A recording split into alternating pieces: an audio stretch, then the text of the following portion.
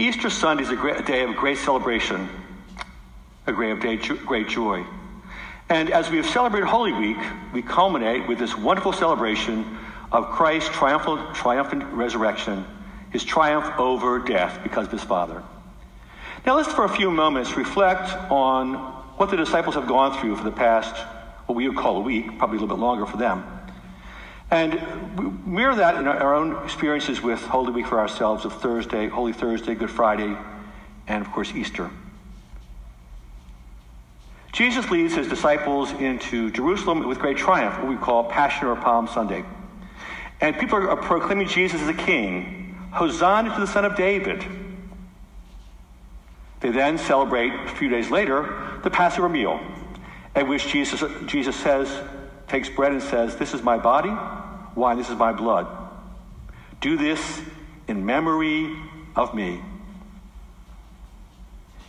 And later in the evening, one of their number, Judas, betrays Jesus. He's arrested, taken to Pilate, condemned to death. What we celebrate is Good Friday. Jesus dies on the cross.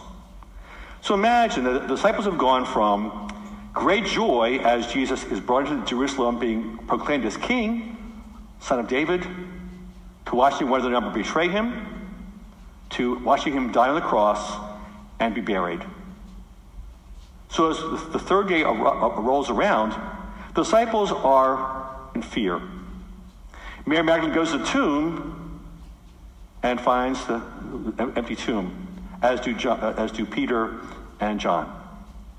The most important thing, though, is as we hear, they saw and they believed. They saw and they believed. Today, for ourselves on Easter Sunday, we're called to believe. Believe in Jesus' power over death, to believe in his presence in our lives, to believe that he's with us every single day. And although this is a very different Holy Week than anyone we've ever celebrated before, we are still called to rejoice.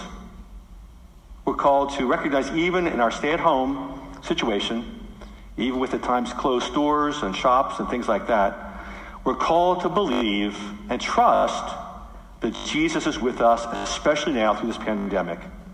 His love, his guidance, his peace, he offers to us. Hopefully, we embrace those in our hearts, in our lives, and in our spirits. So for us today, Easter Sunday is a day of rejoicing. We should not diminish that. We should not let this pandemic dampen our belief in Jesus' death, Jesus' triumph of death by his resurrection. So my friends, I would invite us then to take some time today, and especially this week, this first week of Easter, to think about how important the resurrection is for us. In a few moments, we're going to renew our baptismal promises. When each of us was baptized, we're baptized into Christ's death and his resurrection. So death and resurrection go hand in hand. Resurrection celebrates that death has no power over us, as it had no power over Jesus. So I would invite us to take some time maybe with your family and friends, people that you're gathered with watching this Mass, and take a few moments to reflect today and the next couple days. What does resurrection mean to you? How do we experience this power of life over death? Can it give us hope? Does it give us hope? Does it give us Christ's peace? And does it give us guidance, and especially these days of uncertainty? I think all of us really need to experience Christ's presence in our lives in a very special way during this pandemic. But I think we're also called to be people of hope, people of faith, most especially people of love.